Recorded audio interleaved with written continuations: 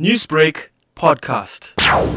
I thought that mentorship in South Africa in the bartending industry was definitely needed, especially since we came out of such harsh lockdowns and a lot of people lost jobs. So obviously we wanted to drive diversity and inclusion in this country because some people are a lot more fortunate than others as far as what they've been exposed to in the bartending career. That's their careers just take off like a rocket, with some get left behind. So I thought it would be prudent to get the guys who are on a certain level to start mentoring bartenders and lady bartenders. So hopefully with these new skills that they attain, they'll become a lot more employable going forward.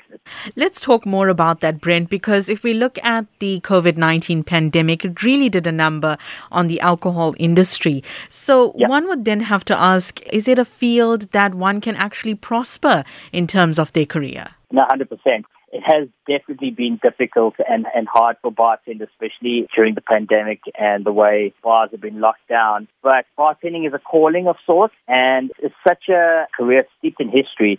And it would be a shame to lose all the skills and knowledge attained over the years.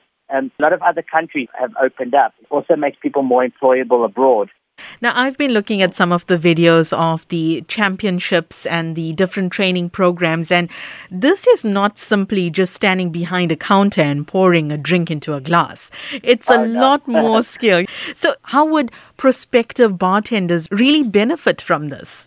Well, world-class competition is a really special competition. It's the biggest cocktail competition in the world. It's pretty much on the level of Olympics for bartenders, but in the sense that bartending is a lot more than just making cocktails and serving drinks. It's about hosting, it's about presenting, it's about being really creative. It's all about the art of making people feel special, and people really need to feel special in difficult times like this.